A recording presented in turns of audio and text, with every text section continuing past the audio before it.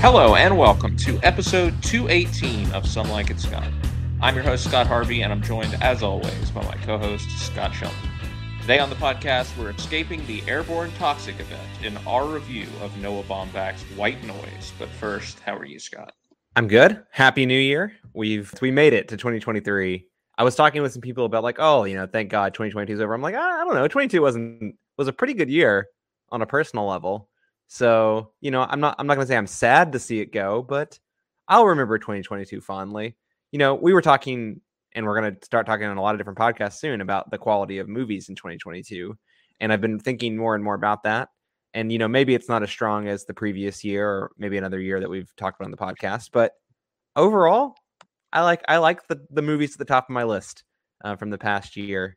And yeah, I'm glad that we've gotten the year that was 2022 in movies. We'll talk more about it in future episodes. And I'm excited for what 2023 has in store because, July, Scott, where I'm not even, maybe we should just end the podcast after July 21st. I don't even know if we should keep going.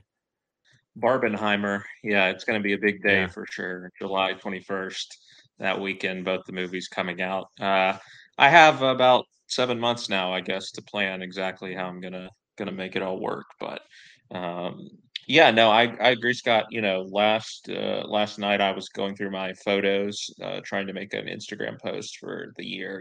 Just memories of the year, and it was hard to narrow it down Sure. to just 10 to put in the post. So I think that's a sign that it was a good year. I was traveling a bunch, did a lot of fun stuff. Went to some Definitely. concerts, sporting events. Obviously it was a great year for Tennessee, so got to witness all of that. Yeah, it was a very good year, and I guess on a more important level, I moved here to Charlotte and am Sure. happier with what I am doing currently. So Yeah. but like I said, that's probably the most important thing. Although, I do mix up my priorities, I'm sure, from time to time. And yes, the movies were also good, Scott. Not great, perhaps. And maybe we can have a referendum on that when we get to our top 10 episode about just where do we think this year stands exactly. But I'm looking forward to recapping the year when we get there, and there's certainly a very, very strong top 10 movies for me, and certainly Sure. that extends a little bit beyond that too. Yeah, no, definitely. And I guess something that we've glossed over a little bit here is that we're about to cross 5 years of the podcast, which is, Well, I guess, I don't mhm. even know. I don't know how numbers work. I think we've been doing this thing for almost exactly 5 years as of recording, like a couple days away from it. Yeah, well, congratulations, I guess, and here's to the next five. Though who knows what they're going to look like? The theatrical experience is constantly changing Yeah, as we definitely say, evolving. as we often talk about.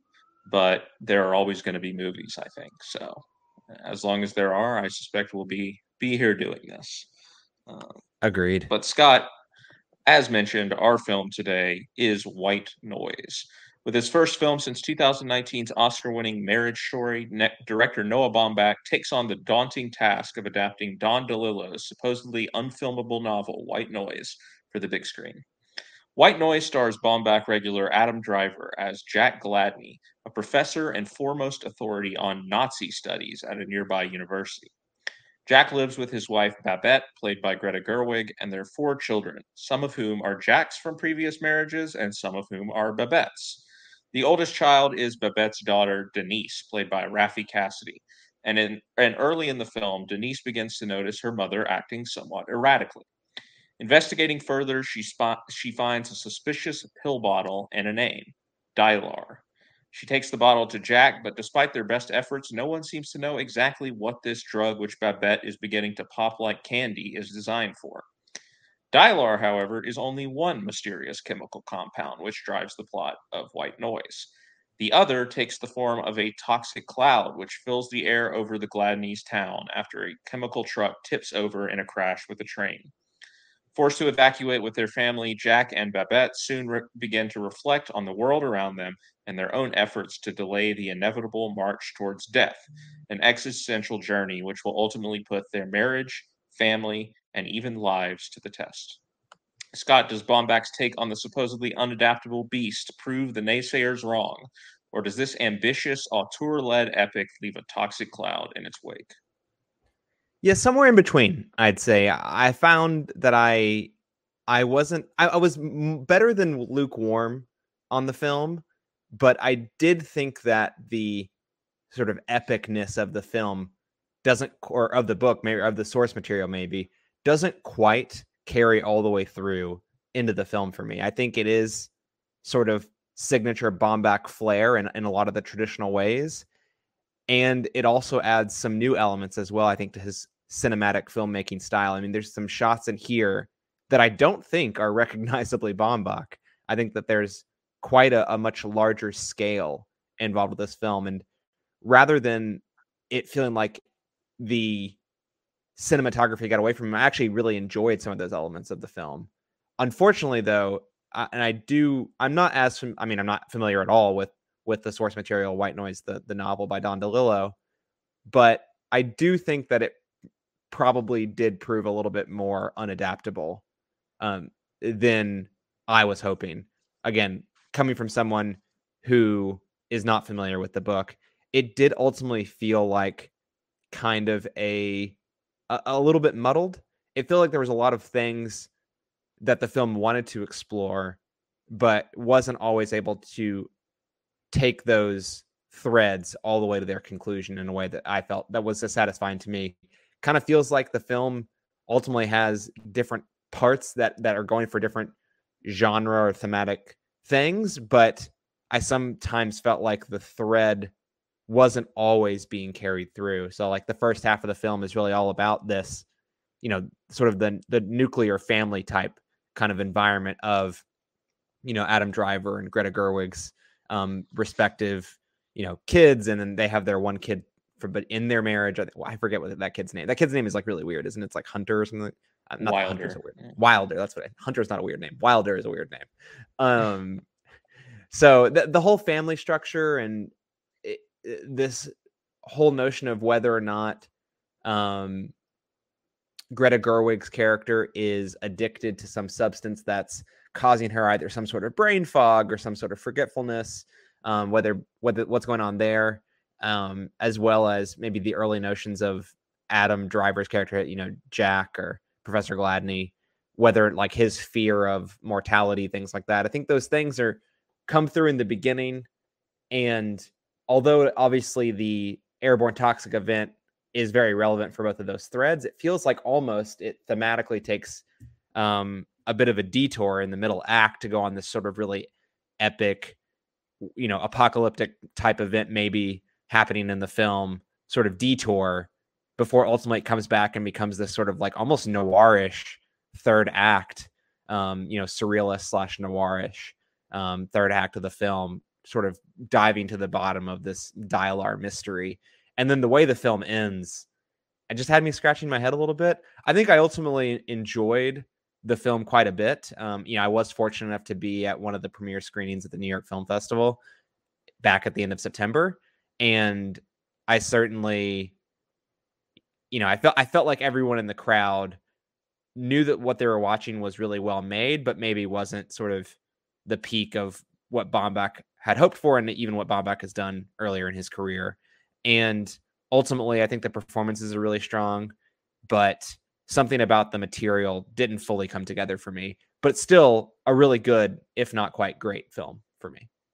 Yeah, I mean, I had heard a lot of things going into this. Obviously, so this is kind of de facto my most anticipated film of the year, since my most anticipated film Yeah, was Killers of the Flower Moon, and that won't be coming out until next year. sure. Obviously, I'm a huge Noah Baumbach fan. I'm a huge Greta Gerwig fan. I don't know anything about White Noise, but I'm excited anytime one or both of them is involved with the project. Mm-hmm. And certainly in the case of this, Noah Baumbach was given a lot of money by Netflix to make this movie. And it comes with this, uh, big sort of narrative, like we were talking about, this is this unadaptable, very Mm-hmm. dense sort of philosophical type novel that, I don't know if anyone's tried to adapt it before, but certainly it's a daunting task for anyone who tries to take it on. And so I was very curious about it. The first reviews came out again, like you said, it was at New York Film Festival, and they were, mixed, maybe leaning slightly positive, but certainly there weren't many people who were sort of raving about the film like I would have hoped, and like like there were with Marriage Story, which was his previous film. Yep. Um, so I was a little bit concerned going into this that I not that I wasn't going to like it, because I think it's going to be hard for me to not like one of Noah Baumbach's movies unless he just does something totally different from what he normally does. Um, Which he is kind of doing but in this film, to be fair. He is doing kind of something kind of different than well, what he normally does. yes In and no. part. I was going to get to that in a minute, Yeah. um, merely I guess my worry was that I was just going to think it was pretty good, right? And this is a movie that I want to love, right? I want to be able to say they did it again. Like, this is Greta Gerwig, who Yep. I love's first acting really since 2016. Hmm. She was in Isle of Dogs, but that was in a voice A role. But voice role, yeah. 20th Century Women is like the last time she was really properly in a film, I believe. So, um, yeah. So obviously I was very excited for that. This did have Oscar potential at one point. That's basically subsided now, Hmm. unfortunately. But um, all that to say, at the end of the day, I really loved the movie, and it did not disappoint me like I was afraid that it was going to. I do think that though it does tackle some new ground for Bompak, and specifically, sort of the special effects filmmaking, a little bit of sort of the middle section. It's been called Spielbergian and everything, the way they're Yeah. The driving below out into below the this line toxic cloud. elements. Yeah. Yeah, Yeah. they're driving out into this toxic cloud, and There's some the gorgeous shots in there. Yeah. production design throughout the movie is really great. I think it should get an Oscar nomination. The design of the university is really cool. The supermarket obviously is a huge, venue throughout this film, and it is styled in Absolutely. a very alluring way, which is part of, what part of the commentary of the film. So I think it's a great film to look at. Like, you can definitely see how Noah Baumbach used his money. Like, he it is up there on the screen, and Yep. he's probably never going to get this much money to make a movie again, because I can't imagine Netflix. I was actually, frankly, I was surprised that when I went on to Netflix on Friday when this movie came out, that it was on the home page, because I was kind of just suspecting that this is going to be one of those where you have to go search for it. Um, But and they're not it's going to also make. been trending like all weekend, I think, too.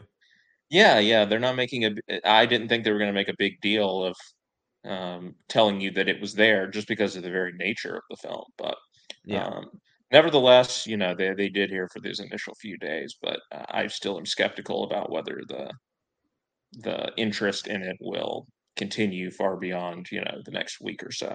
Um, Yeah. but regardless of that, I think the film is really successful, and like I was going to say, despite the fact that it does have some unbombback elements, um, at the end of the day, I think, like, I was struck by how much it does resemble a Baumbach film. Specifically, the dialogue and the rhythms of the Yeah. dialogue, um, I think, are right on point. And I very much liked Marriage Story.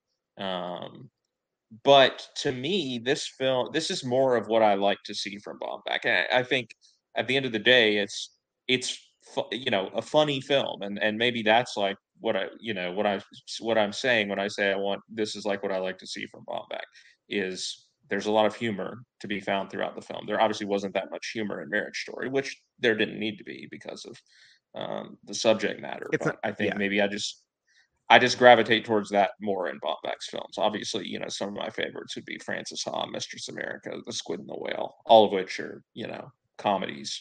Um, for first and foremost, you would probably say, but it is one of the funnier films of the year, and the dialogue, again, it has a great sort of rhythm and everything to it. It may be annoying to some people, but I found that the actors were able to perform it in such a way that they were right on, online with the rhythms of the dialogue, and how quickly it's supposed to go back and forth. And Mhm. I thought that the cast in that regard, like, they did a great job, because sometimes you can see this sort of dialogue, um, sound really false and hollow coming out of the mouths of the wrong actor. And this is an example. This is like the dialogue itself is heightened, like it is like they're talking about stuff that you know normal people don't necessarily talk about, and the children in particular are throwing all of this information and everything out here, and debating all these random topics seemingly out of left field, and it's very absurd. Hmm. Um,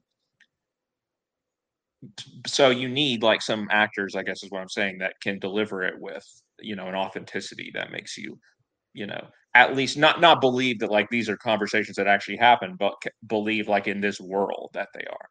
Yeah.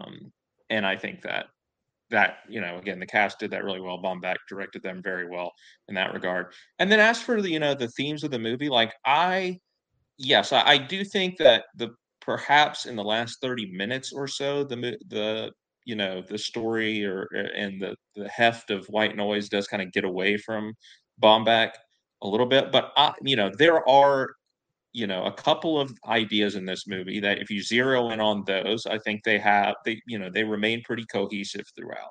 Obviously the fear of death is sort of the biggest theme that's going on in the movie, and something that all of at least the main characters are struggling with. And obviously this airborne toxic event puts that in perspective for them. But then also sort of the consumerist critique.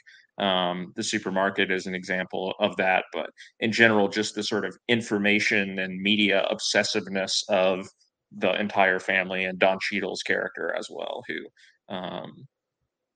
plays has an important supporting part to play. And I thought that the movie was able to, you know, like I said, remain fairly cohesive. Now, it may not have the sort of layers or depth that that they do in the novel. I'm certain that DeLillo, was probably able to do more. But in the context of a 2 hour, 15-minute film for Netflix, um, I think he more than gets the job done. And many people have said that this film is very faithful to the book. They've said that both in a good way and bad way. Just I think even if it is very faithful to the book, I think fans of the novel are like, well, we didn't even need to see the book film, so it doesn't really matter. Yeah. Um, but also, I think even from the people who don't like the movie, I think the reaction I seem to be seeing is, well, he gave it a good try, right? He gave it maybe the best try that somebody could give it. Yeah. And as somebody who doesn't have that relationship with the book, maybe that's why I was able to enjoy it more, because I just went in wanting to see a Noah Baumbach film. And at the end of the day, I think it was a very good Noah Baumbach film. Not quite in the S tier of Noah Baumbach films for me, but you're talking about one of my favorite, directors here. And I hope that people will check this movie out. It is right there on Netflix. Again, I don't know what the continued conversation, if any, is going to be around this movie going forward. Yeah. But um, but I hope that you will seek it out and at least give it a shot. It's definitely not going to be for everybody, but like with Babylon, right? Even which was a film that didn't work for either of us, but Yeah. it's the type of thing like I want to see these movies continuing to get made. Like I want to see Damien Chazelle or Noah or whoever getting $100 million to make whatever passion project that they want to make. Hmm. Maybe it's on Netflix in the future, but as long as they're getting made at all, I'm willing to make that sacrifice, I think. But I definitely enjoyed it. One of my favorite films of the year, probably. And I'm so happy that I was not disappointed with it. I was smiling. I went to see this in theaters the first time when it had its limited theatrical run, and I was Hmm. just sort of grinning the whole way through, until you get to the end, and it's a little bit darker. But then the closing credits come, and like that's one of the most joyous scenes of the year for sure. So Yeah. um, I thoroughly enjoyed the movie and hope people will seek it out. Scott, the cast of this movie is pretty star-studded, actually. We've named Adam Driver, Hmm. who has been in quite a few Noah Baumbach films at this point. He's a movie star. I think it's fair to say. Um, and he is the lead. He's Jack. Greta Gerwig is back, Noah Baumbach's real life partner, for the first time in 6 years, playing Babette. You have Raffi Cassidy being the notable member of the children actors.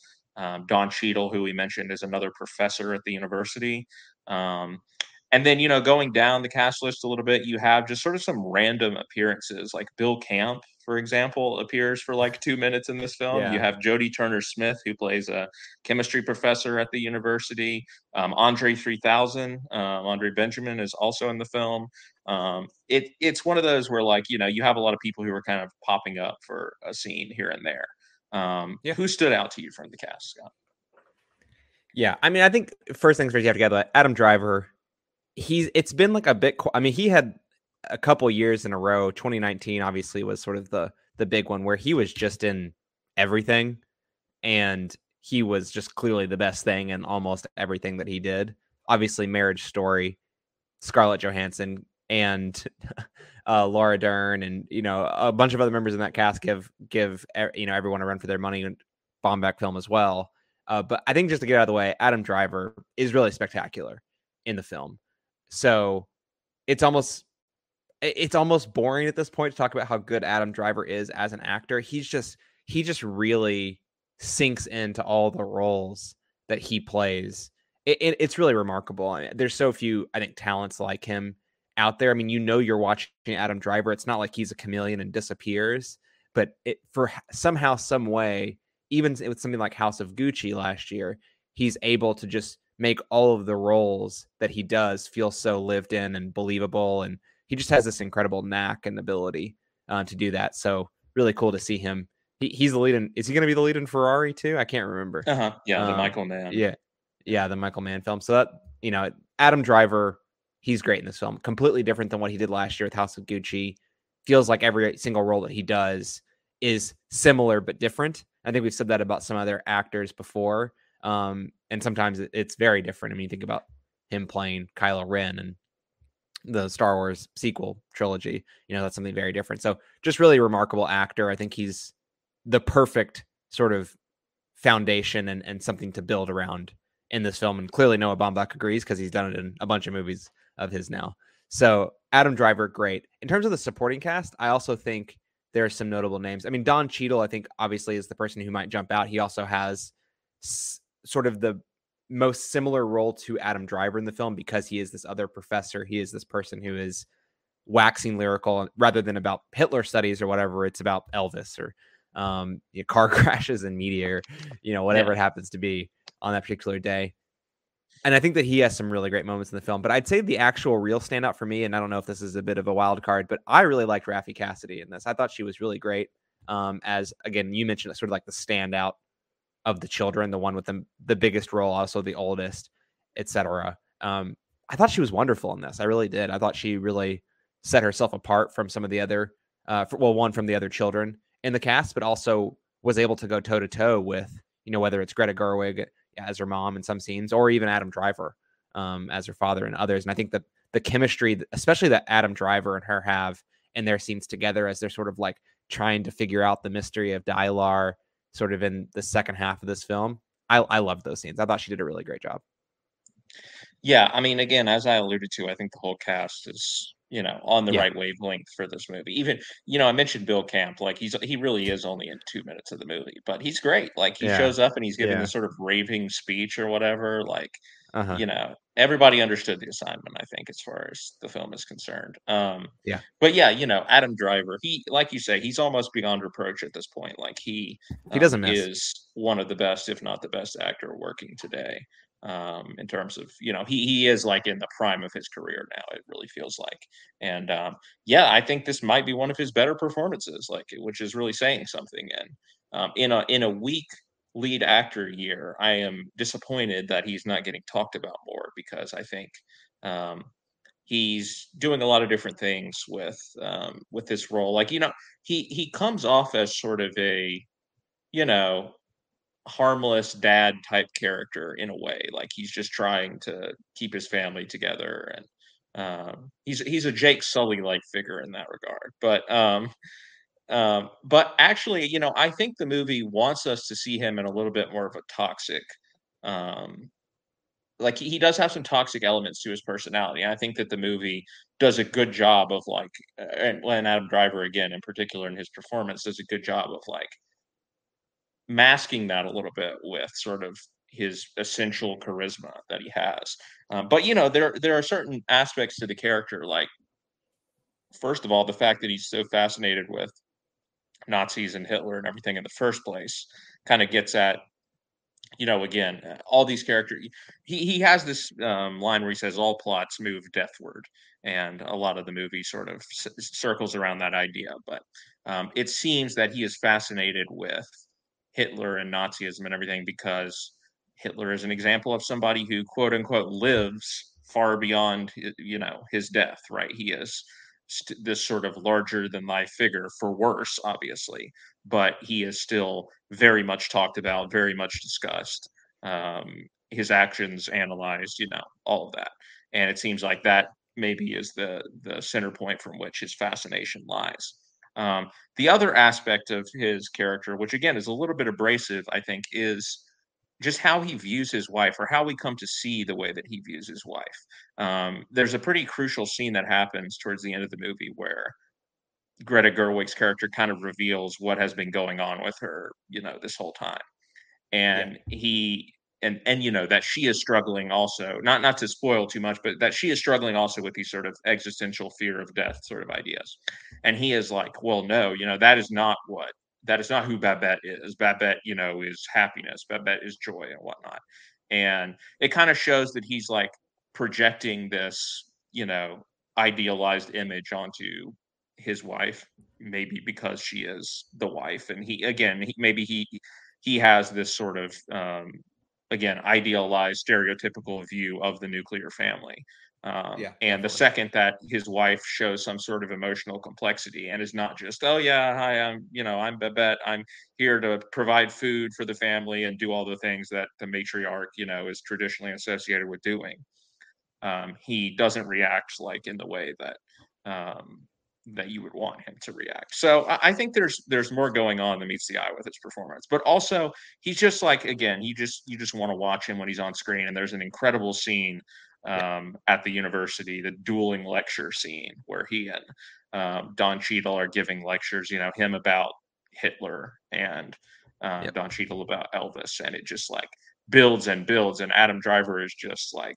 it's a great example of scenery chewing, honestly, because he is putting on a performance for the class, and so Certainly. Yeah. um, it's a wonderful scene. And if it wasn't for the closing credits, it would probably be the easily the standout scene of the film. But I think he's great. Greta Gerwig, I think, is really good as well. You know, she's not given as much to do, but that scene I mentioned, right, which is sort of her big emotional scene, I think she really nails that, and you really feel her angst at what she's been going through. Raffi Cassidy, I agree, really strong. Don Cheadle, you know, is fun in his scenes with Adam Driver. It's just a really solid cast across the board. Like I wasn't disappointed with anyone's performances. Like I said, even the little bit players that pop up for a scene here and there, I think Sure. are doing well for themselves. Um, Yeah. Scott, as far as you know, what this movie is driving towards, because I think um, you know that when people talk about it being unadaptable, right, probably what they're talking about is less the form of the story and more the content and the commentary and the ideas that Don DeLillo has on his mind. This book was written like during the Reagan era, I believe. So, you know, how well do those translate to the modern day? What did you take away as far as um, where this movie goes, maybe talking about the third act and when it gets into this more sort of surreal territory, and there's this scene at a motel which um, like I said, gets pretty surreal. Yeah. um, what do you think the movie was really driving towards? Maybe first talking about just the role of death in this movie and the character's fascination with death. Yeah, it obviously throughout the whole film, you know, we've been talking a little bit about this already. There's definitely the fascination with death. One from a perspective of like the car crashes that Don Cheadle's character, you know, the opening scene of the film is him giving this lecture about car crashes in modern media and with like almost like the psychology of showing a car crash as well. And then that threads into, you know, this existential fear of death, initially coming primarily from Jack, but then obviously, of course, Babette as well later on in the film. And then as it transitions to this almost this, it's not the final scene. It's almost like the penultimate scenes of the film where they're talking. Well, I guess Jack goes to see this Dylar dealer, played by Lars Eidinger. And I did think that this was sort of a big pivotal scene in the film that doesn't quite come together for me. I'll raise my hand and say the surrealist element of filmmaking when a film veers that direction, I think that is very difficult to pull off and have work for me. And I really do feel like oftentimes on the page, it comes off a lot more strongly in my experiences. I think that's just my own tastes in filmmaking, to be honest, because the few surrealist movies that I've watched, they just don't resonate with me super strongly. And I kind of got that from this scene as well. It's almost, and again, this is almost just me talking about my own experiences with the genre, but I almost just find it more distracting as a delivery than it is sort of, thematically enhancing, if that's the right way to put it. And I almost find the sort of very surreal performance that Lars Eidinger is given as one where it sort of distracts me from this looming fear and this looming threat. It's only when the scene ends, when you have Babette enter the fray in this room and then end up getting shot, which everyone just seems to ignore. By the way, I know they don't because they go to the hospital, whatever. Which I will interject and say, apparently that is one of the only deviations from the novel, is that Babette does not actually show up to the motel in this final scene in the novel. Interesting. Don't know if there's anything to make of that. But. Yeah, I don't think I have anything off the cuff to say about that. But that is interesting. I wonder what Baumbach would say, what the reasoning was for including her, other than the fact just to get these two characters together again and talk through this central theme of, well, I shouldn't say central almost, but like almost this thread that you're talking about where Adam Driver's character doesn't quite really understand what Babette is going through, is almost dismissive of it. Anyway, it just didn't quite click for me, but I also would understand if it did for other people. It's not one of these things that I think is just like completely off base and doesn't work. It's just, I get it's just the feeling that this didn't work for me. And it isn't until the end of the scene where Babette shows up and it sort of snaps out of the heavier surrealism of the scene that things sort of piece back together a little bit. And then I have a really hard time making too much of the ending, but maybe you can explain it a little bit more satisfyingly to me. Yeah, I mean, so Sean Fennessy and Amanda Dobbins, who have both read the book, were saying on The Big Picture that the motel scene, I mean, it is, other than Babette not being there, it is like very literally what, translated to the screen. Like he is filming what is there on the page. But kind of to your point, it just works better on the page. Like there's, even though he's literally adapting it straight from the book, like there's just something about reading it on the page that it it has the effect that it's supposed to. But yeah, I think that that is the scene where I started to get a little like, okay, maybe this is getting away from him a little bit. I don't know. I mean, I think you can have a very on the nose reading of like, oh, this Lars Edinger character, he represents death, right? And Yeah. we see him through at other times in the movie as well. Like he's the one who grabs the rabbit or whatever the stuffed animal that the one little girl has at Yep. when they're fleeing the bunny, evacuation site. Yeah. Yeah. And he's also in the visions that Adam Driver is having throughout the film. So, he is hovering over the movie much as the specter of death is. But we also have the fact that he's got this gun, right, which Don Cheadle gives him at the evacuation site at sort of the shelter and says you can use this to kill death, right? You can sometimes you need to be violent or whatever to like bring about life. I forget exactly how I phrases it, but basically, he says you can use this to kill death, and that's literally what he does. One thing I can't quite get my head around is, he dies and he is on the toilet, or he gets shot and he is on the toilet, which I feel like there has to be some connection there, considering that's To how Elvis. everyone Yeah. thinks that Elvis died. But I can't connect the dots in my head on that one. But yeah, Was I think this written this before Elvis died or after though? The book. after. Yeah, I'm pretty sure it was after, but um, Yeah. I don't know, maybe not. It would be kind of again, it would be kind of 85. yeah, Elvis was dead by then. Yeah. It would be kind of weird if it wasn't, because again, I think the idea is like these figures live on beyond their death. Um, but Mhm. yeah, so this scene, like, I understand parts of it. Like, again, oh, he's shooting death, right? He's trying to ward off the fear of death, and it has caused him to do something that is pretty bad, which is shoot somebody. You know, probably possibly kill them. I mean, he doesn't end up dying, but he could have killed him. But it's just because of the way, like, the scene is so surreal. It's like, well, is this, like, even a real guy that he's shooting, right? Is this just some sort of figment of his imagination? It's just a little, um, Ambiguous. he doesn't quite nail it. However, I do really like the scene after this, right? When they go to the church and the atheist nuns are caring for them.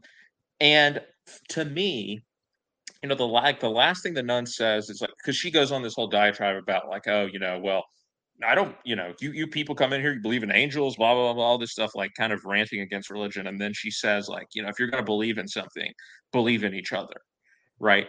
And that's kind of what I make of the ending of the movie, which is interesting. If Babette is actually not even there, maybe she shows up afterwards, but in the novel, it's interesting. But because I think that's a crucial moment of them like looking at each other and being like, okay, yeah, we're going to believe in each other, right? Like we're not going to be able to necessarily fight off this thing, this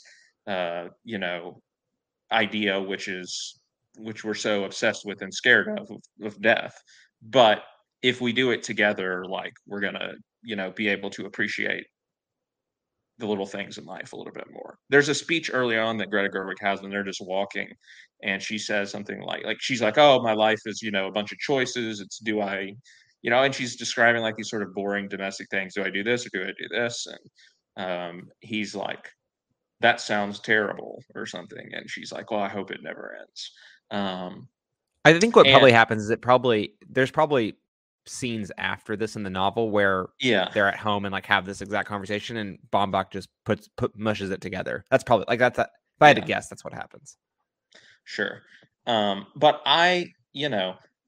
maybe that idea isn't totally cohesive. Like the idea of like, oh, we're going to believe in each other, we're going to believe in the family, right, that we've built and everything, and that's what's going to, at the end of the day, we still have that.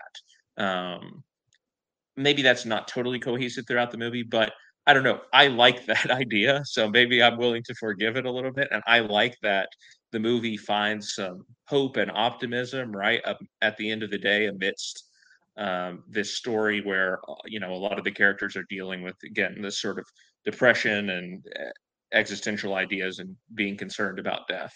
I like that they're able to find a silver lining at the end of the rainbow. I mean, one of the last lines of the movie is. Adam Driver, when they're walking into the supermarket, he says, like in voiceover, he's like, out of our fascination with some long-standing ruin, or I don't, I'm paraphrasing, but we keep inventing hope, right? And Mhm. so that's what I make out of it. I don't know if that's what was intended. I don't know if it's the full extent of what you take away from the novel, but the motel scene is a little eh. Although again, I think I understand conceptually like the ideas that are at play there. Um, but I do like the that central idea from the scene with the nuns, that you know we still have each other, and we're not that's the thing which is going to give us our life force to make it through the next day. Um, Mhm. and sort of tied in with this, Scott, is the sort of consumer ideas about consumerism and media consumption and all this type of stuff, that are going on in the movie. The supermarket is an example of this, and just the incessant flow of information that is coming from the children, right? Like it's almost like they're like reading Wikipedia, right? They're like having all these conversations about, oh, does this animal do this or whatever, and they're like really off base. And yeah, I mean, it's quite funny at times. Again, there's the scene where they are in the car, Mhm. floating down the river or whatever, Yeah. and they're like in this, desperate situation. And I forget. I think it's little girl is like, oh, do sheep have eyelashes or something? She says that like from the backseat in the middle of this, and Adam Driver's like, does anyone want to acknowledge what is going on here? Yeah. But there is sort of that idea as well, like it has taken on some deeper meaning with COVID having happened recently. Obviously, it almost strikes me as, and obviously I didn't see this film, but it almost strikes me as like a better Don't Look example of what's going on in Don't Look Up, right? Of everyone is ignoring the reality of the situation. The difference is in Don't Look Up, it's like they're ignoring the environmental consequences and whatnot of this. Whereas here, it's like they're ignoring the reality of death, right? Again, it all sort of comes back to that. But they are having like, when the toxic cloud first, you know, ascends Forms. over their Yeah. town, they're Adam Driver and Greta Gerwig are just like sitting in their house eating dinner, like they're trying to act like everything is normal, right? Yeah.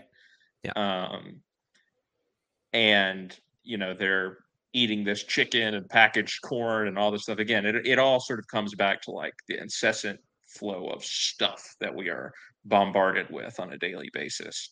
How do you think that plays into the movie's major ideas?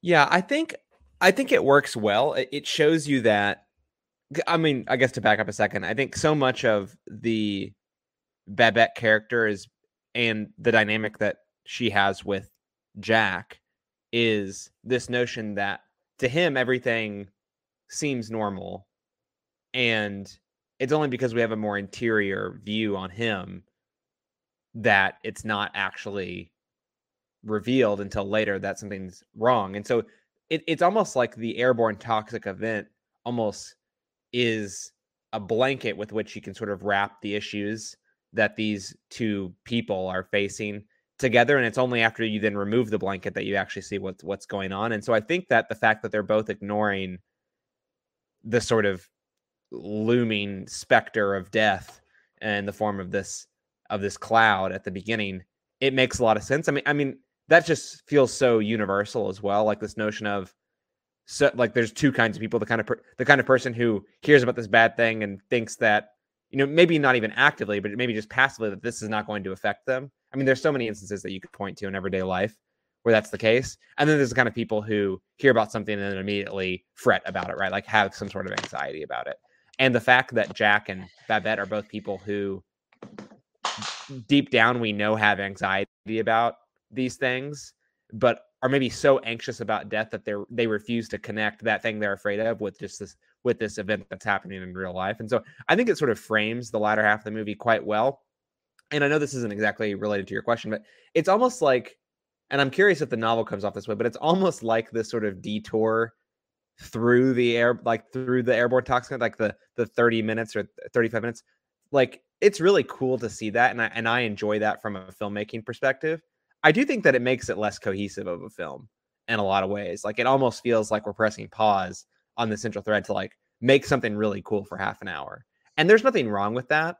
But I do think that when a lot of the stuff coming together at the end of the film is tough for me to piece through, it does sort of draw back my mind back towards like, okay, we spent half an hour on doing something that doesn't really feel like I was able to track the threads as coherently through. There's obviously spots where you could point and say this is more directly relevant, but I feel like for Jack and Babette, it's not as there's not as much immediately relevant stuff going on to the central thread. So I think that the framing of it is important, and you can't just ignore it and move past it. Like you have to send them through it in some way.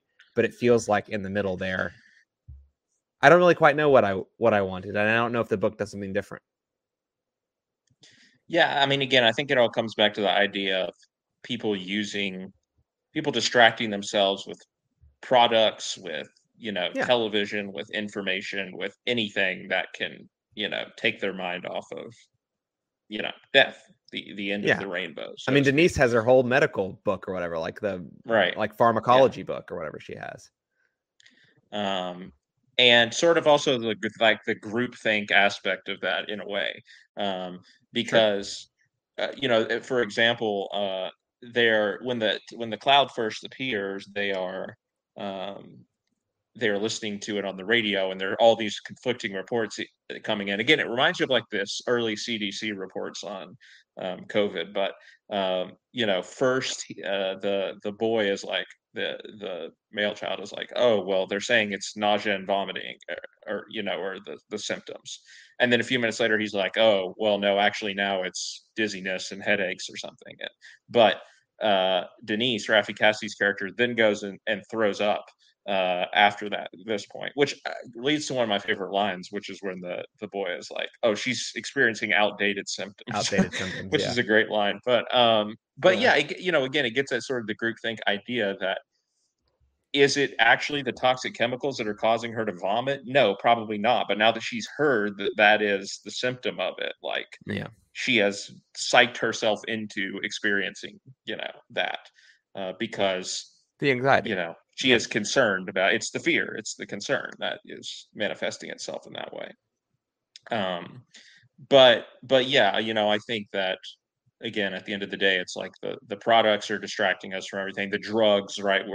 We'll even go, a step beyond your, supermarket items, and we're there by the end. They're both wanting this drug, which doesn't really do anything, it seems. But they were told, right, that it is going to, Yeah. And they both stop you from found worrying this about death. through an advertisement in the newspaper, Yeah, right? Like exactly. it's Hmm. not like it's not it's obviously not very above board, and it's this It's like it is found through this consumption of media, right? Like you are it's a perusing through the QAnon, newspaper. basically. Yeah, I mean, you're perusing through the newspaper and you come across this ad that pokes at this fear that this central anxiety or fear that you have, and that's how Babette you know seeks out that cure in quotation marks, right? And Adam Driver never would have even come across this, Mr. Gray, right? If not for seeing the advertisement when he's looking for the Dialar bottle that Babette had thrown away. Like if he doesn't find that advertisement that has the number that he Hmm. can call and then get the guy's location or whatever, he's never going to confront death. I guess that's the right way to put it. I don't know. And Don Cheadle says something like, "Family is like the hotbed of misinformation," or something like that.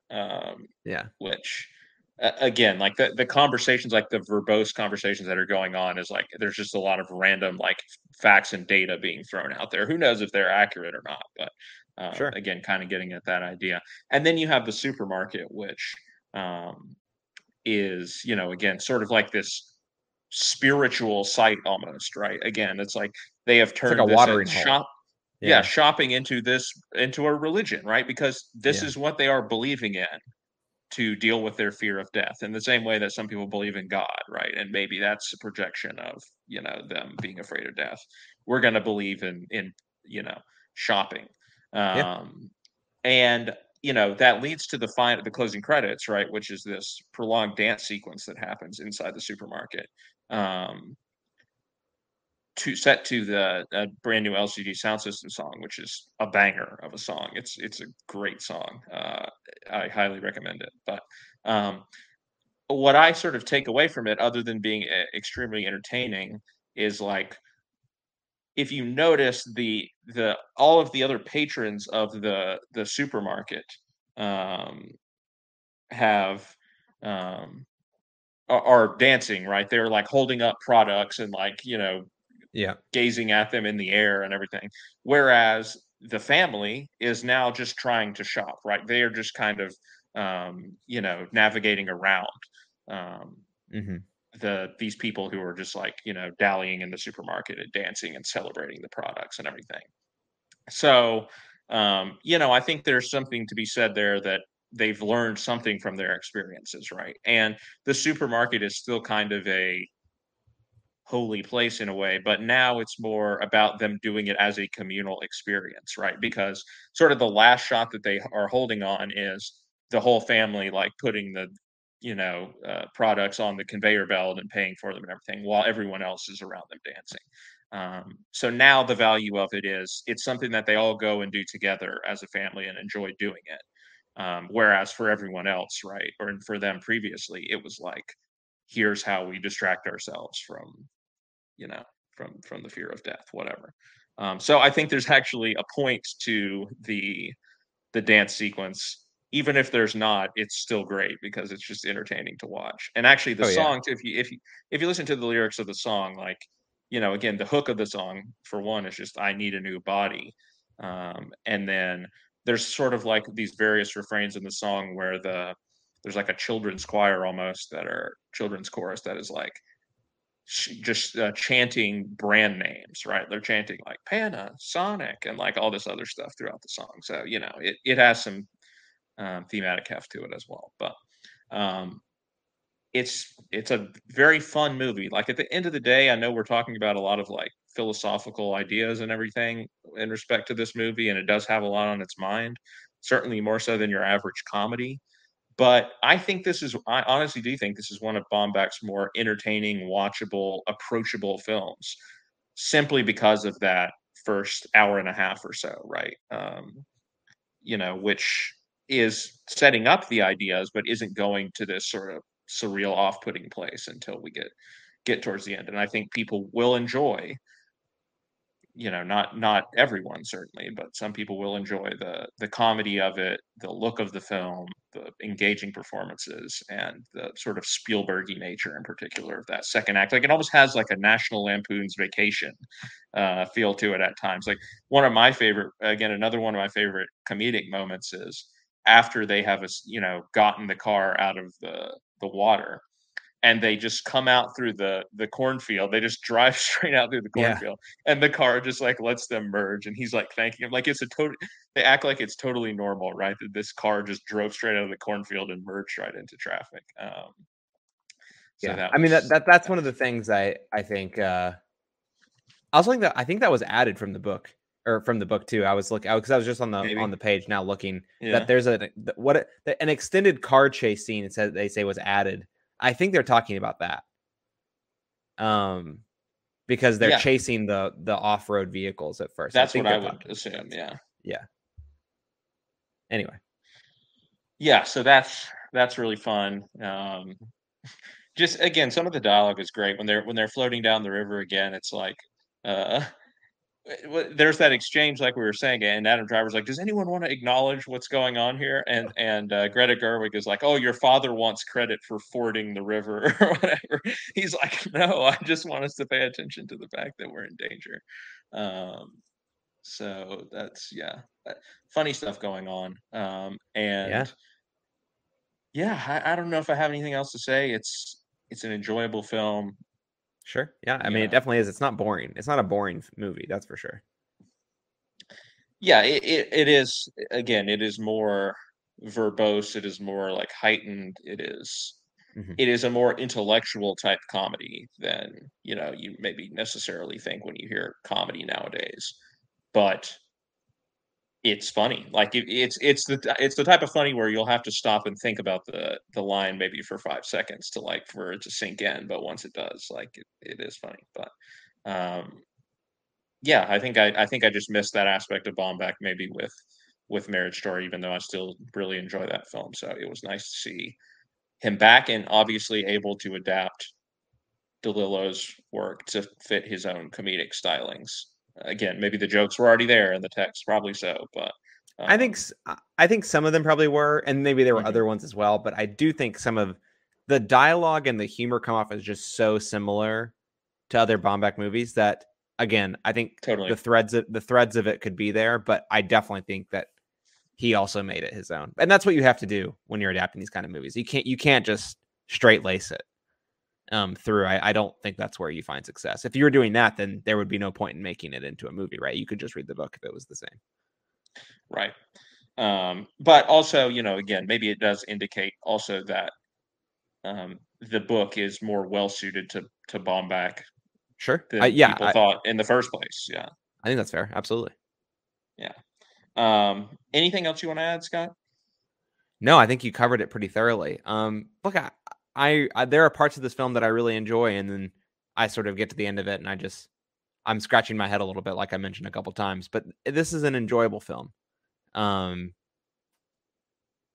I don't know if Baumbach ever wants or needs to make another $100 million movie. He probably won't, to be fair. But most of his movies are like, a third of this size. So it's not like he's, I mean, I don't know. I'm not going to speak for him, obviously. But if he never gets $100 million to make a movie again, I don't know if he's going to care that much. But maybe I'm wrong about that. Yeah, I mean, it doesn't really matter to me. Again, I think he got this big budget, and he was still able to make a movie that I think is, authentic to his particular style. I don't really see him as a filmmaker who's ever going to truly sell out or anything like that. So I I guess I'm really not doubt it. really concerned about that. But yeah, I mean, whatever, if his next movie is made for $5 million, I'll go see it. If it's made for 250, I will certainly go see it. So Mhm. I'm just glad that the man is making films. All right, favorite scene or moment, Scott? Yeah, we've talked a lot about a lot of the big scenes, a lot of the best scenes. And you talked about the credits scene. You talked about the sort of dueling lecture scene early on in the film. So I'll just go with a moment that I was alluding to earlier, and it is when they have been told to evacuate their house. They're driving towards whatever the Boy Scout camp is called. I can't remember what it's called right now. There's of course the one shot that like the massive wide angle shot where you see the lightning go through um the sort of airborne toxic cloud. But the scene that I want to talk is the gas station scene where the all the right angles of for cinematography in this shot. You get this sort of eerie emptiness of it, and then as he's filling the gas tank after he's sort of investigated the interior of the gas station, he comes back out. He's filling up his tank, and just over his shoulder, you see the cloud sort of just pass by on the gas station sign, sort of illuminated by just like the sort of low glow of whatever. I'm going to say Exxon, but it's not Exxon in the film. The big sort of neon sign. And that's just such a good shot. It's just such a good shot. Yeah. Really appreciated that. Obviously, that's the kind of stuff people are talking about when they're saying it's Spielberg, and I understand that, but it's really good filmmaking.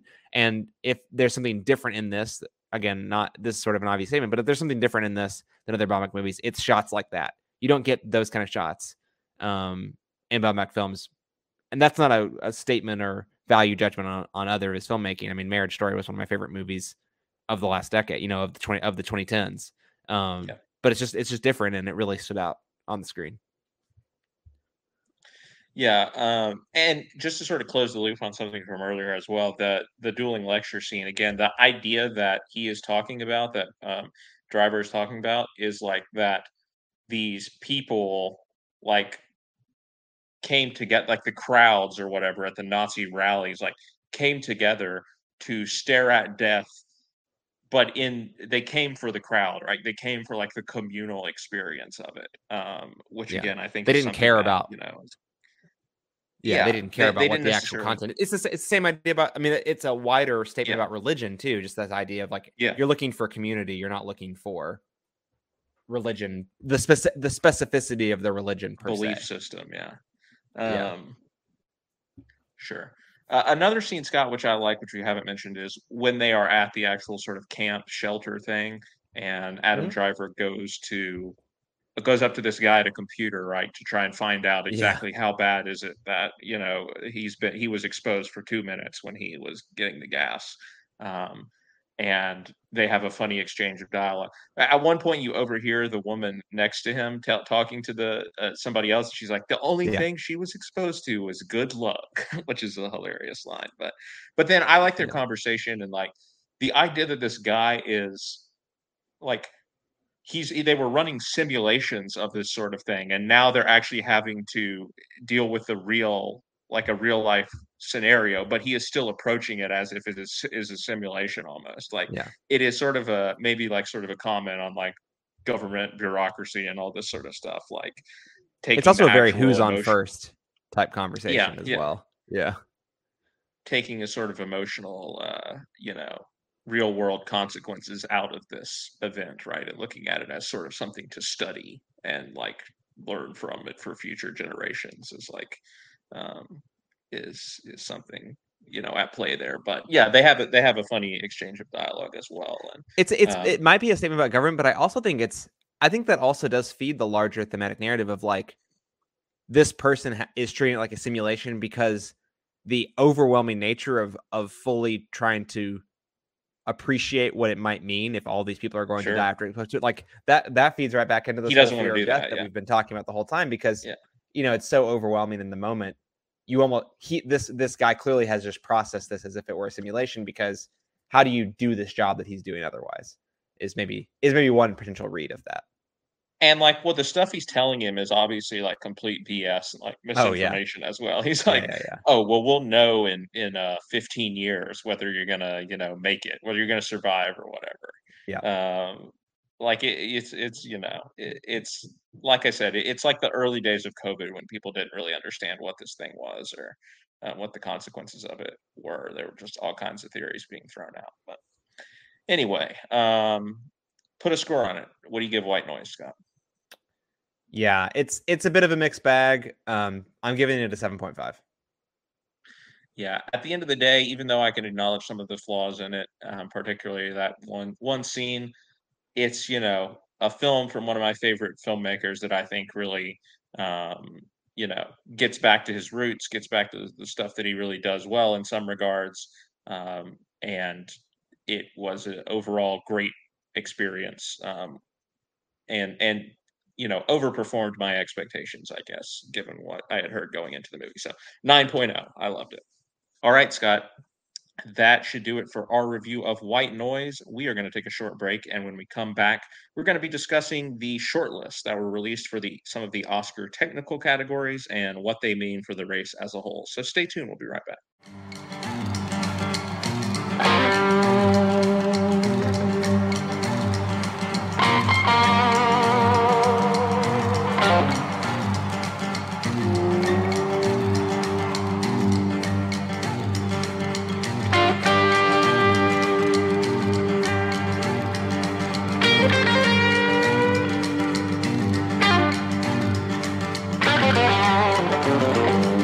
Welcome back to this episode of Some Like It, Scott. Scott, as I mentioned before the break, we have some Oscars news to talk about.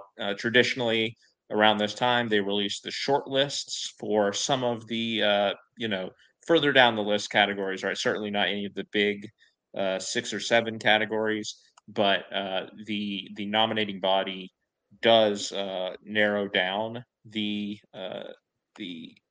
corresponding branch for like each one of these categories does narrow down the field to about 10 to 20 films. Actually, I think it's 10 in most cases here, but 15 for score, 15 for international feature, but 10 15 to for documentary. I think most are actually 15, and then there's some that are makeup 10, and hairstyling, and then obviously from those fields, 5 will be taken to be the actual nominees. Although I don't, are they still doing only 3 nominees for makeup and hairstyling? I don't know, but anyway, they have done that in the past. But hard to say.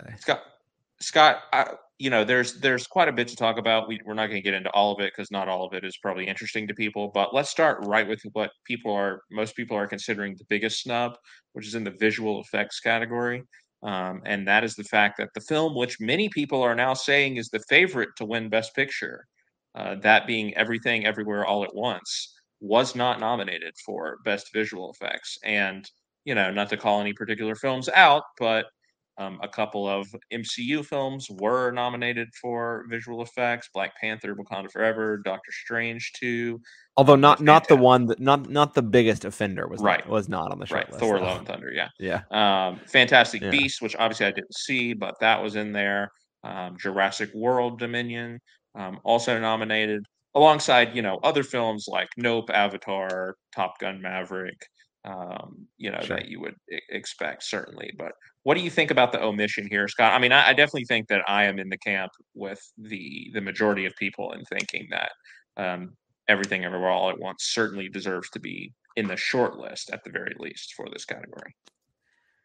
Yeah, I always have like a bit like the fact that there is a short list that is released always just feels a bit head scratchy to me, because not all the categories do it. I know I'm like ignoring your question for a second. I'm going to get to it, I promise. It's just like, if there was a short list for director, we would be having the same conversation, but like, why wasn't XYZ person even on the short list, right? Like, even if they were never going to get nominated to begin with, right? Like, it just feels like a strange conversation at all that like that in these particular categories things are shortlisted. Maybe blanket statement. Why are there any shortlists at all for any of these? But especially with something like visual effects, I don't really fully understand why we need things shortlisted versus. I might understand it for like best original song, maybe, or something like that. Like you can kind of understand what the shortlist is coming from there. But in my mind, it's like I'm looking down this list. I haven't seen All Quiet on the Western Front, which is a Netflix adaptation, obviously, of the famous novel. But I'm looking at the list of these, like, yeah, these are all movies with pretty heavy special effects. There's a mix of practical and CGI effects in these movies.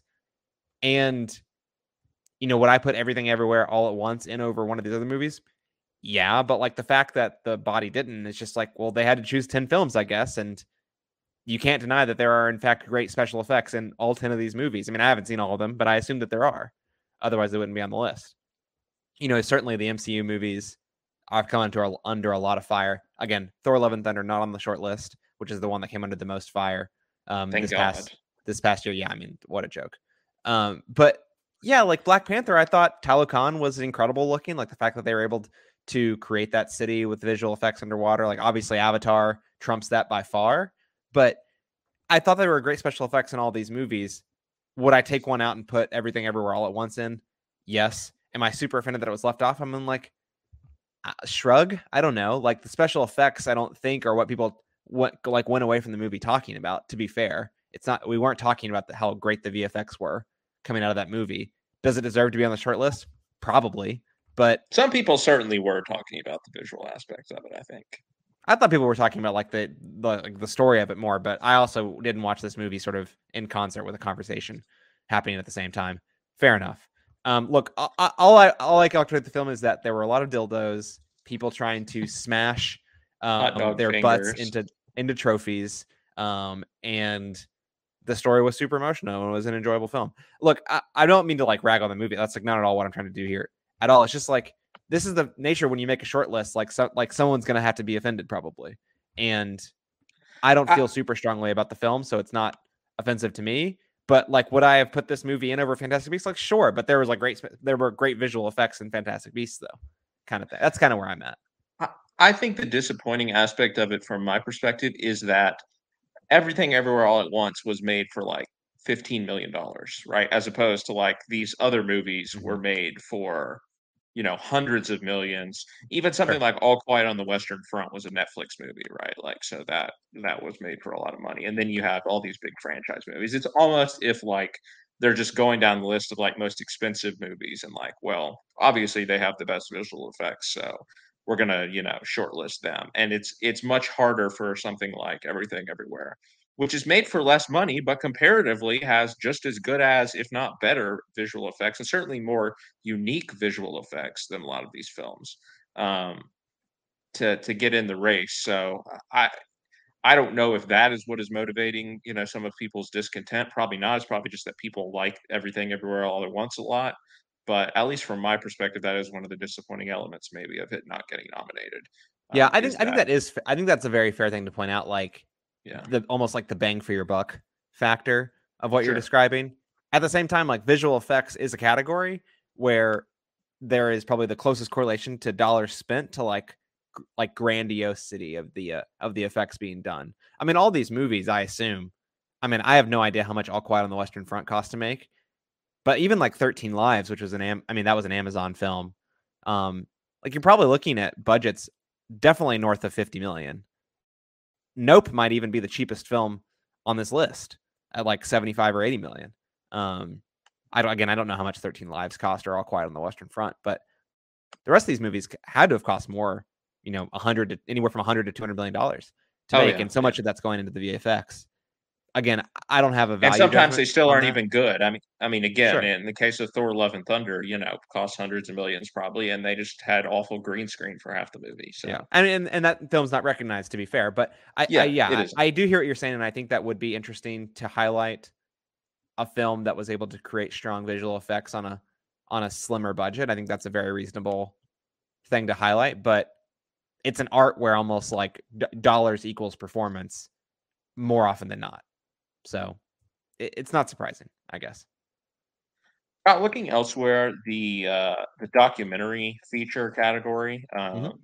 released their 15 finalists for the nomination.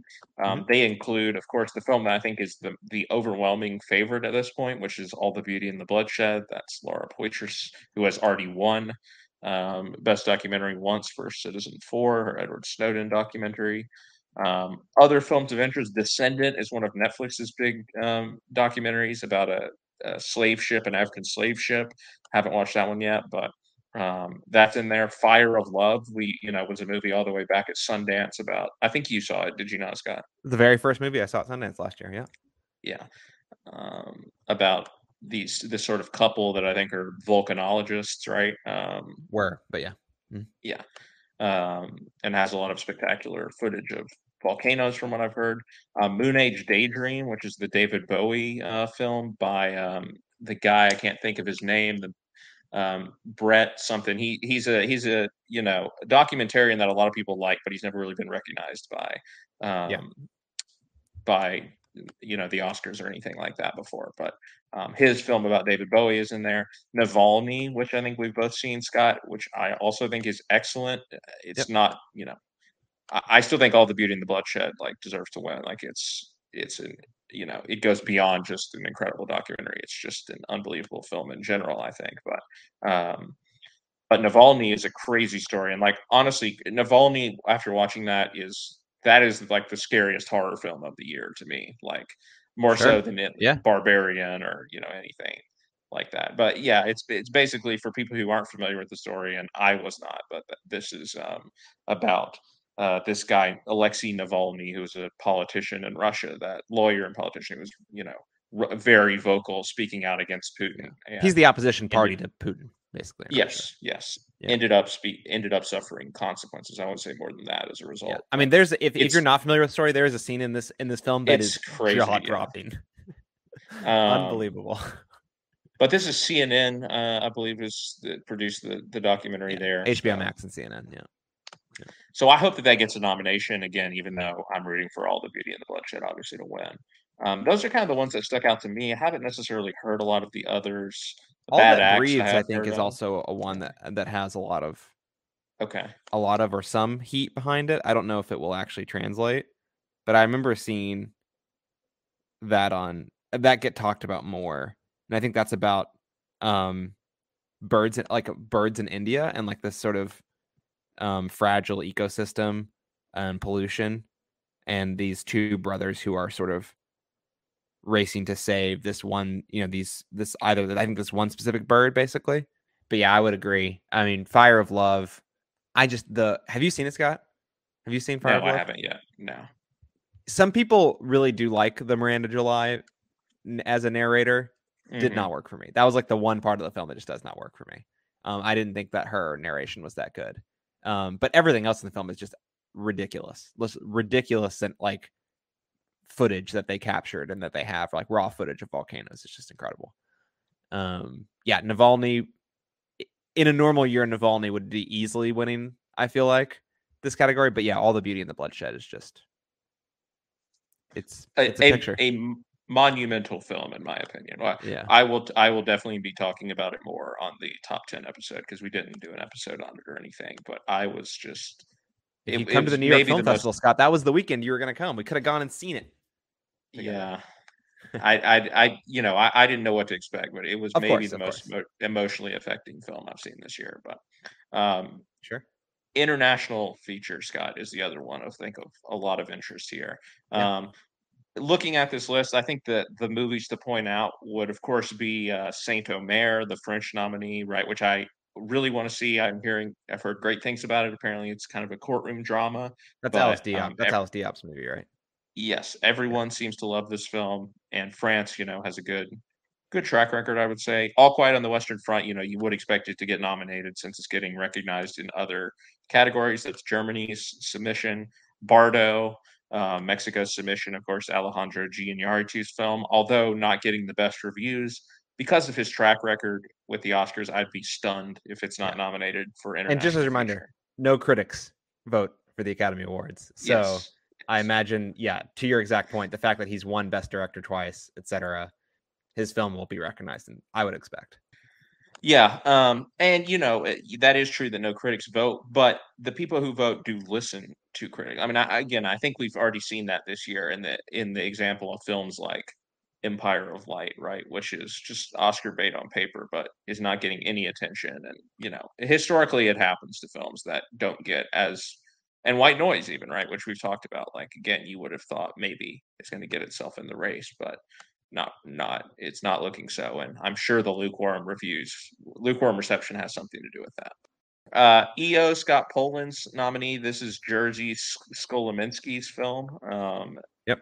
That is also getting talked about a lot. I was actually at my indie theater this weekend, Scott, and I had gone to see Empire of Light, and they are also showing EO. And as I was walking out of the theater, I heard one of the staff members saying, yeah, referring to Empire of Light, he was saying, yeah, there hasn't been as much interest as we um, were hoping for. Right now, it's all about the whale and EO, which I was kind of shocked to hear that this Polish film about a donkey from Jerzy Skolominski is getting attention at the indie theater. But hey, maybe it speaks well for its chances.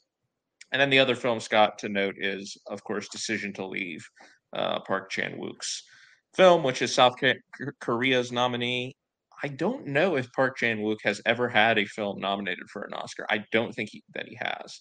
Um, Was I don't Old think Boy The not? Handmaiden was nominated. I don't think so. Old Boy is just, it doesn't strike me as the type of film. It may not have even been their submission that year. It doesn't strike me as the type of film that would be getting an Oscar race, but if I am wrong about that, you can just edit that out of the podcast. But um, No, you're right. a couple, okay, yeah, a couple other films. Scott, Corsage, which is coming out this week, I believe. This is a Vicky Krieps starring film from Austria. Yep. Looks like kind of a costume drama. And then Period piece. Return to Seoul is Cambodia's nominee. I have heard a good deal about this movie and that it's quite good. So maybe one to watch there as well. But I think those are probably the major players here. Any thoughts on this?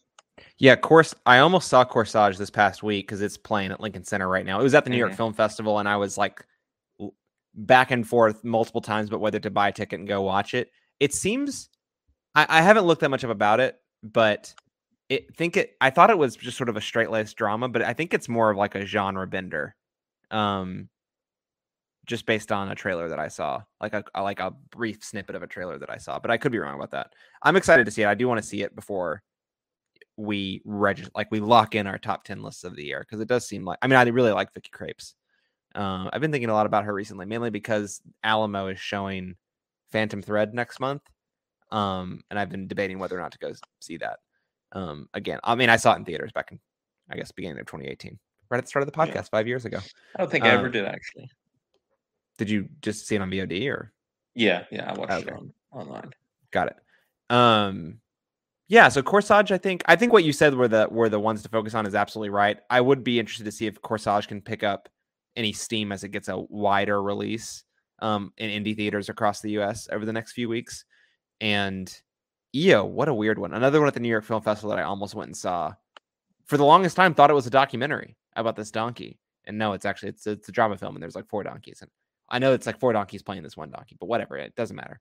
Fun Very fact strange. about EO is that when I was doing my study abroad, here I am being this annoying guy who brings up his study abroad. In Yeah. 2015, I was in London, At least it's not your and gap year. You're not bringing up your gap year, at least. yeah, Yeah. I went to see a film at the London Film Festival, just because it's a cool experience. Sure. Why And not? I went to see a film. It was actually Jerzy Skolominski's previous film called 11 Minutes. Not a very good film, but Jerzy Skolominski was there, and Mhm. he came out and spoke after the film. He is this old Polish dude, Oh yeah. um, and he's actually I think he's 84 years old now. He's very old. He's actually been an actor. He's been in a couple of films. He was in Eastern Promises, which is one of my favorite movies, David Cronenberg film. But interesting guy. It's kind of cool to see that he's getting his attention for his donkey film at age 84. But To be fair, I also think his name is Jerzy Skolomovsky. Just so you know, I think we might have been pronounced it. He has a W at the end of his name, not an N. I don't know how to pronounce it, but I think it's Skolomovsky, probably. I know we've been pronouncing it wrong. Oh yeah, that's fair. Sorry, it's a complicated name. No. I mean, I didn't catch it at first either. It's only just because I'm going to look up his movie. I mean, yeah, I think this debuted at Cannes, right? And I think it won a jury prize or something like that. And like the speech he gave after he won was like, I've just heard it was like really weird. Yeah. He seems like a wild guy. Scott, just to hit a couple more before we go, music original score. Sure. A few films to note here. Obviously, Avatar: The Way of Water getting nominated. I can't remember the composer's name, but he's getting Simon nominated. Franklin. Yeah, getting shortlisted. Sorry, not nominated yet. Justin Hurwitz getting shortlisted for Babylon. The Banshees of Inisherin, I believe that's the great Carter Burwell, who somehow has never won an Oscar, but he was nominated. You have Black Panther: Wakanda Forever. Of course, the first Black Panther won Best Original Score for Ludwig Göransson. Everything Everywhere All at Once did make it in. Here, The Fabelmans, John Williams, the most nominated man in the history of the Oscars. Glass Onion. Who did the Glass Onion score? Remind me, Scott. Nathan Johnson, Rian Johnson's cousin. Nathan Johnson, right? Yeah. Glass Onion is on there. Scott, my personal favorite, I think, of the short list would be Nope. Michael Abels' score is on the list. Absolutely. Of course, we have Nicholas Britell popping up, as you would expect, for She Said. And then Women Talking, which is, although she was barred for submitting her Tar score, Hildur Guðnadóttir, who of course won the Academy Award for Joker back in 2019. She is getting on the short list with her Women Talking score. So a lot of sort of big names that you expect to see circling around anytime they compose. Did Desplat not do Pinocchio? I know you skipped over Pinocchio, but is that not Alexander? Oh, okay. It might have been Alexander Desplat. Yeah, I don't know, but it wouldn't surprise me. Actually, I mean I'm certain it was, because he did The Shape of Water, and he won for The Shape of Water. Yeah, and then Terrence Blanchard also is in there with The Woman King, I think. Okay, cool. Yeah, Spike Lee's frequent collaborator. But Scott, any thoughts on the field here? I mean, look, I think this represents, probably, if I were to make my own category, which I forget, do we do this category in our Some Like It Scott Awards? I never remember whether we do this. We did last year, yeah. Yeah. I think that all 5 of my movies will, at least 4 of these will be on my list probably for that. So, yeah, I mean, Simon Franklin and Michael Abels probably right now, just off the cuff, probably the top 2 for me of the year. They have particular motifs in each of their scores that just sort of combine with the images on the screen to create just some of the best moments of the year in cinema. So yeah, I think that there's definitely some strong contenders here. Having said that, it'll probably be, Don't Worry, Darling, Devote. I'm kidding. No, it's not going to happen. I mean, I say that, maybe it will. I don't know. I haven't seen what the favorites are right now. But Nathan Johnson, I think his Knives Out scores are really spectacular. I talked about it on the podcast, but that always sort of feels perfectly weighted for what's going on the screen. And it's a pretty strong short list. I feel like that the Academy doesn't often just royally mess up the original score category. Occasionally they do. It happens once in a blue moon. They didn't even nominate First Man, so they royally screwed. Like I said, yeah, it definitely happens every once in a while. I kind of get it, but also don't get why Guðnadóttir couldn't be nominated for Tar. Just don't consider the Mahler stuff. Like, it's super simple. Like, I don't know. Like, you just don't think about the Mahler stuff when you're thinking about nominating Guðnadóttir, because I think that there's some really great pieces that Guðnadóttir adds to Tar. But whatever. No one asked my opinion. I didn't make the rules. Yeah, I'm going to be honest. I don't know that it's a super strong year for scores for me. But, a couple films which do stand out to me would be Nope, like I said, and then The other one being The Fablemans and John Williams. And then, while it's maybe not one of his most memorable works, again, I am very invested in Carter Burwell finally getting acknowledged because he has produced so much great work in the past. And so I certainly hope he gets in there for the Banshees of Inisherin. Decision to Leave is a movie which that is one movie that I think of when I think of scores this year.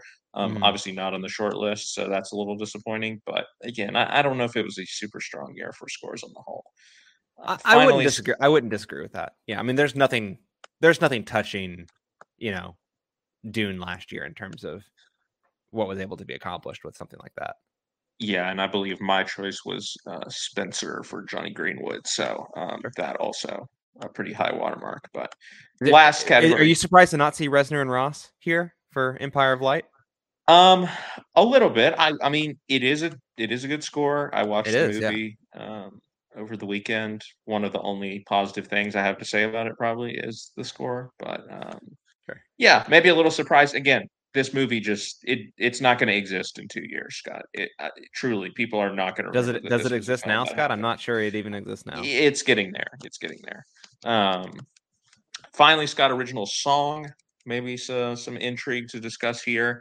Sure, Naatu, Scott. It is on the short list from RRR. Let it bump. Just wonderful. If that comes up on the shuffle, if you're not out there on the dance floor whipping with the boys, like, what are you doing? Yeah. If it got nominated, that would be awesome. If it won, that would be mind blowing. Lift Me Up, Scott, which is Rihanna's song from Black Panther Wakanda Forever, is also on here. Good song. Hold My Hand.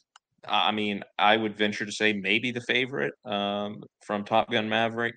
This is Lady Gaga's song. Yeah, that is so funny that is the favorite. Not because it's not a great song. I don't have that strong of an opinion about the song. It's a really good song, yeah. The other, but when you first hear the song in the movie, it is so jarring because it's just playing on like the jukebox in the background and like when the bar is empty and like one random scene in the movie, and you're just like, huh, Lady Gaga, okay.